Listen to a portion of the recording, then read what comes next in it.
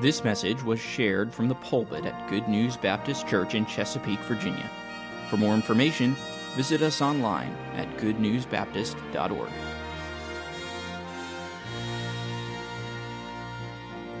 1 Corinthians chapter 2. 1 Corinthians 2. We're going to look at one text and then share some things that I think will challenge you and encourage you tonight. 1 Corinthians 2 reminds us of what God can do through believers who are converted and Spirit-controlled. In the case of the Apostle Paul, he was a persecutor. He wreaked havoc on the church. But like the other apostles, saved, surrendered to the Lord, when the Lord Jesus is living His life through a disciple, there's power. And there's fruit that can only be explained that God did it, fruit that lasts. God had done such a work in the city of Corinth, and Paul reminds those believers and brethren, when I came to you, came not with excellency of speech or of wisdom, declaring unto you the testimony of God. For I determined not to know anything among you save Jesus Christ and Him crucified. And I was with you in weakness and in fear and much trembling. And my speech and my preaching was not with enticing words of man's wisdom, but in demonstration of the Spirit and of power. That's what we were just talking about. The Spirit's working through a life. That your faith, in other words, what the Lord is doing through me, as I yield to Him, my faith, would then influence your faith, that ye should not stand in the wisdom of men, but in the power of God. Do you see a theme here? Howbeit we speak wisdom among them that are perfect, yet not the wisdom of the world, nor the princes of this world that come to naught. But we speak the wisdom of God in a mystery, even the hidden wisdom which God ordained before the world unto our glory, which none of the princes of this world knew, for had they known it, they would not have crucified the Lord of glory. But as it is written, eye hath not seen, nor ear heard, neither have entered into the heart of man the things which God hath prepared for them that love Him. But God hath revealed them unto us by His Spirit, for the Spirit searcheth all things, yea, the deep things of God. I could preach a whole message tonight just on the references to the Spirit in this text and the difference that the Spirit of God makes in a life yielded to Him. God did that in the life of the Apostle Paul. And a few centuries ago, God did that in the life of another man, a man by the name of John Bunyan. There are so many similarities between Paul's life and Bunyan's life from the standpoint of weakness and then the mighty work that God did, and also the opposition that a Spirit-filled life faces many times as we surrender to the Lord from the enemies of the cross. Paul experienced that. Bunyan experienced that. And so the last verse that we concluded with tonight, verse 10, God hath revealed them unto us by His Spirit. The Lord promised that His Spirit would lead us into truth. And when we search out the things of God and we yield to the Spirit of God to illuminate our thoughts, it is amazing what we can see from the mind of God, the continuity in Scripture, but the deep things of God, the spiritual things that we can compare with other spiritual things that are intended not only to amaze us about our God, but then to take those truths and to let our God teach us how to walk as pilgrims. We have the wonderful truth of Scripture, but those who have yielded to the Spirit of God then have left us a great heritage, a wealth of material, our hymnody. We're going to say a little bit more about that later.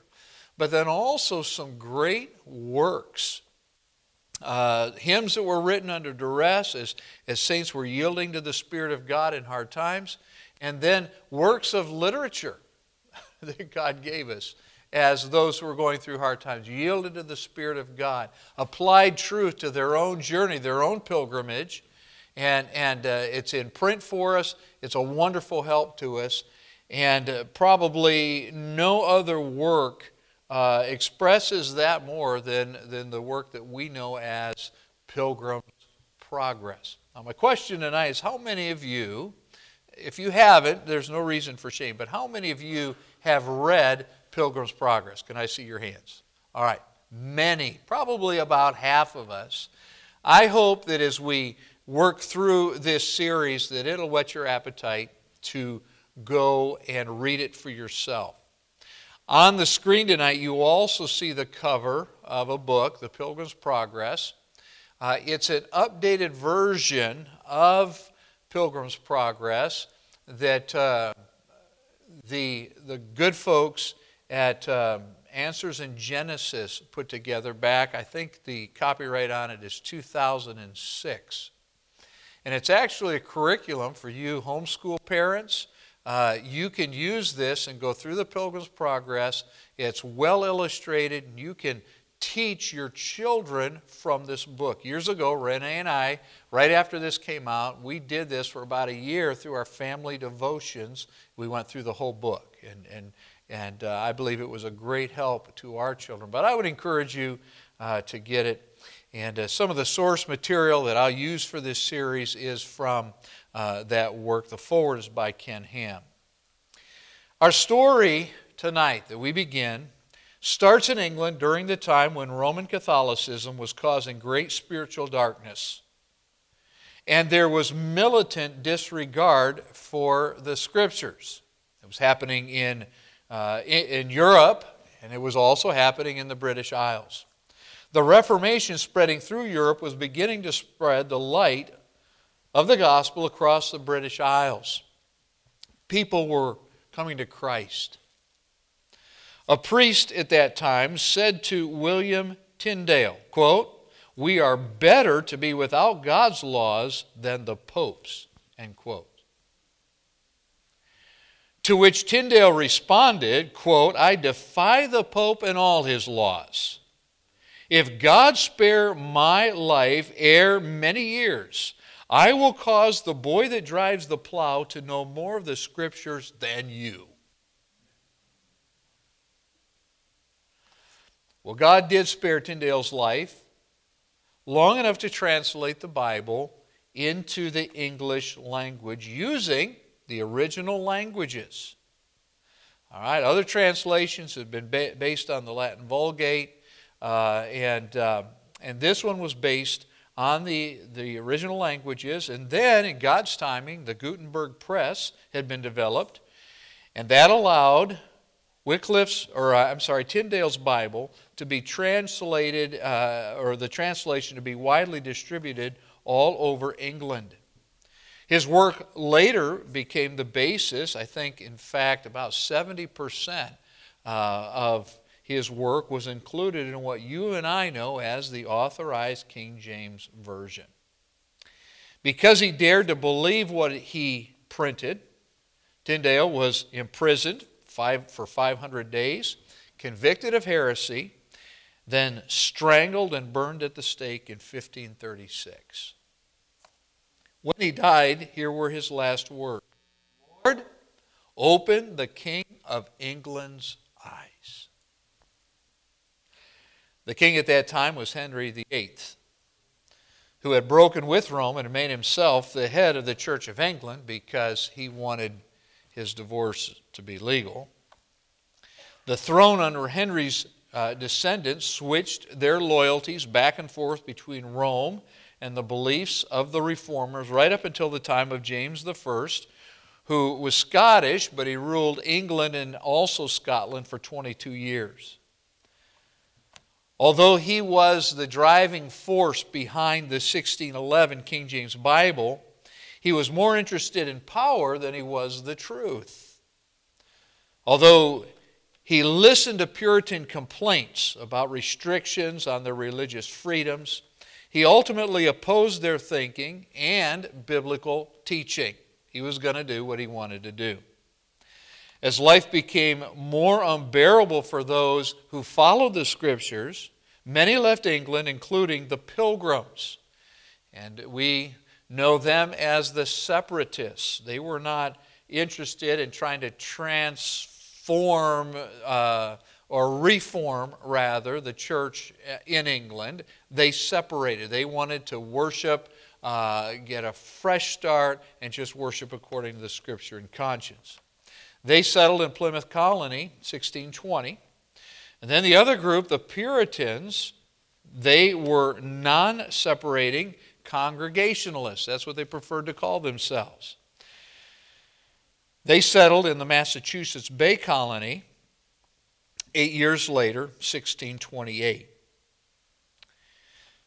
And so they had come here, but meanwhile in England, religious and political upheaval caused a division between the Crown and Parliament. Oliver Cromwell, an outspoken Puritan, led the forces of Parliament against the throne, defeated it. He did away with the throne. One of his soldiers was a man, you'll recognize his name, John Bunyan. You may not know this, but Bunyan was one of the soldiers in Cromwell's army that helped defeat the Crown. So later when we work through Pilgrim's Progress and the author is talking about warfare, armor, and that kind of thing, you have to realize that the author knew exactly what he was talking about because he had been one of Cromwell's men. But at the time of that struggle, there was another struggle taking place inside Bunyan spiritually. God brought two great helps into Bunyan's life at that time. First, he obtained a copy of Martin Luther's commentary on Galatians, and that commentary, of course the Word of God being explained, convinced him that salvation was through faith alone. He also met the preacher, John Gifford, who explained to him forgiveness, salvation, and then discipled Bunyan. By the way, as we work through Pilgrim's Progress, we're going to meet a man called Evangelist. Evangelist is the character that was developed from what Bunyan remembered of John Gifford. John Bunyan joined Gifford's congregation after being saved and himself became a preacher, would work through the countryside, preaching everywhere that he could, though he had no formal theological training.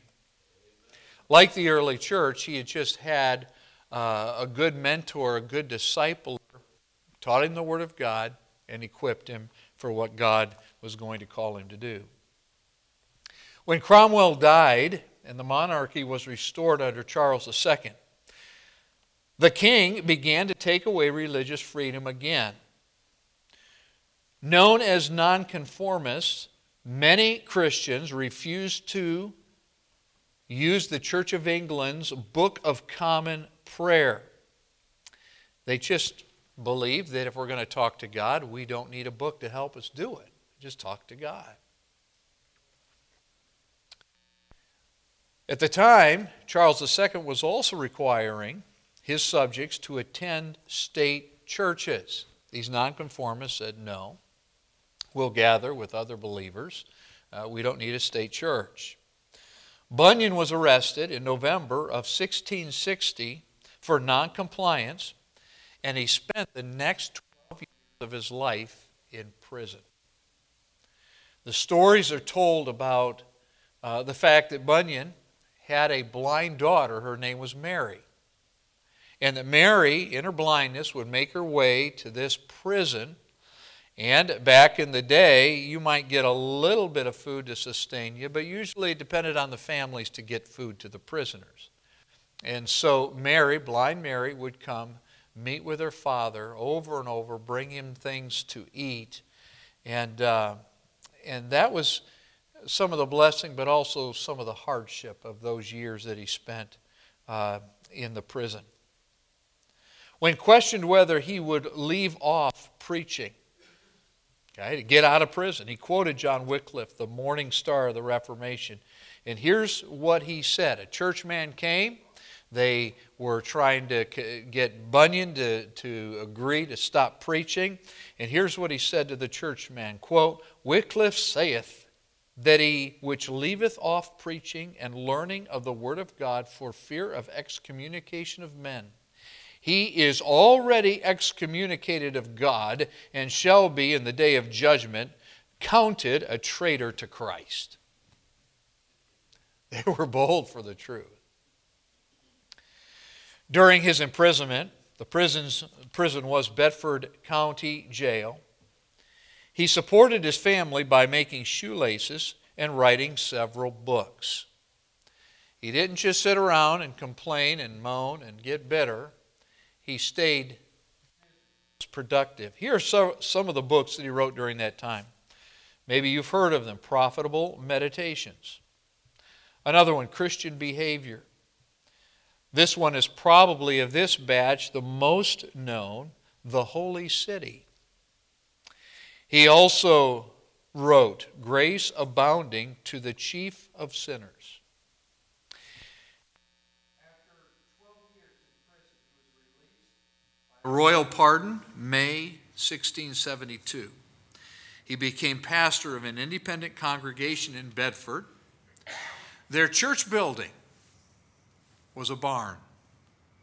That's where they met to worship. 5 years later, he would be arrested again for preaching without a license. He spent 6 months in a jail on the bridge over the Ouse River. It was there that he wrote another book to entertain his children when they would come to visit him in that one-room jail. So he wrote, with his children in mind, illustrations, stories, but applying biblical truth. And when they would come, he would sit through the bars, he would read to his children. You've heard of the book that he wrote. It's that famous work, Pilgrim's Progress. After a 6-month imprisonment, Bunyan was released and went back to preaching and writing. In the fall of 1688, the faithful pastor became seriously ill after getting caught in a rainstorm. That night he was making a pastoral visit, seeking to reconcile a father and son. He was laid to rest in London's Burnhill Fields, where other nonconformists were buried. Several years ago, I had the opportunity, on a Holy Land trip, we spent 2.5 days in London, and we ended up at this cemetery. We got to see Bunyan's grave, his tomb. By the way, when you visit there, you can see the tombs of other nonconformists, including Susanna Wesley, the mother of Methodism, because of her boys. And also Isaac Watts, the father of English hymnody. So those tombs are all there. Pilgrim's Progress in many ways mirrors the pilgrim journey of John Bunyan. A man who, at the time of his conversion, felt like he had a massive weight on his back. And to those that he turned to for answers, there were none until he came to the cross. As one of the greatest allegories ever written, Pilgrim's Progress reveals spiritual insights into Christian theology and practical sanctification that most believers never learn.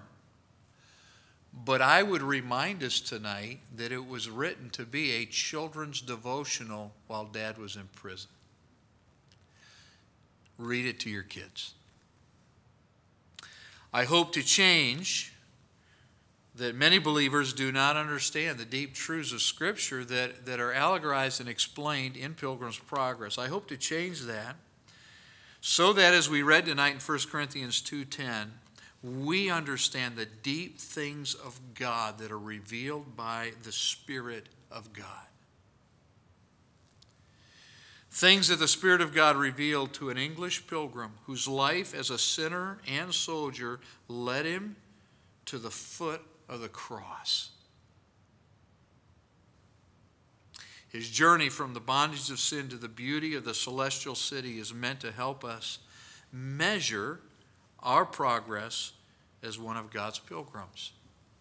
And so the series that I'll give you the title, what we're going to be studying the next few weeks or through the summer and just as God leads, is the title of the series is Measuring the Pilgrim's Progress. Looking at what he wrote and that exciting story is really meant to help you and I measure our progress as pilgrims. And I hope that God will use it to encourage us and challenge us in our journey for the Lord. Let's stand together. God, thank you for our time together tonight. Would you teach us by your Spirit the spiritual truths that you taught Bunyan, that he illustrated through words. And Lord, bring us to the cross for those that aren't saved.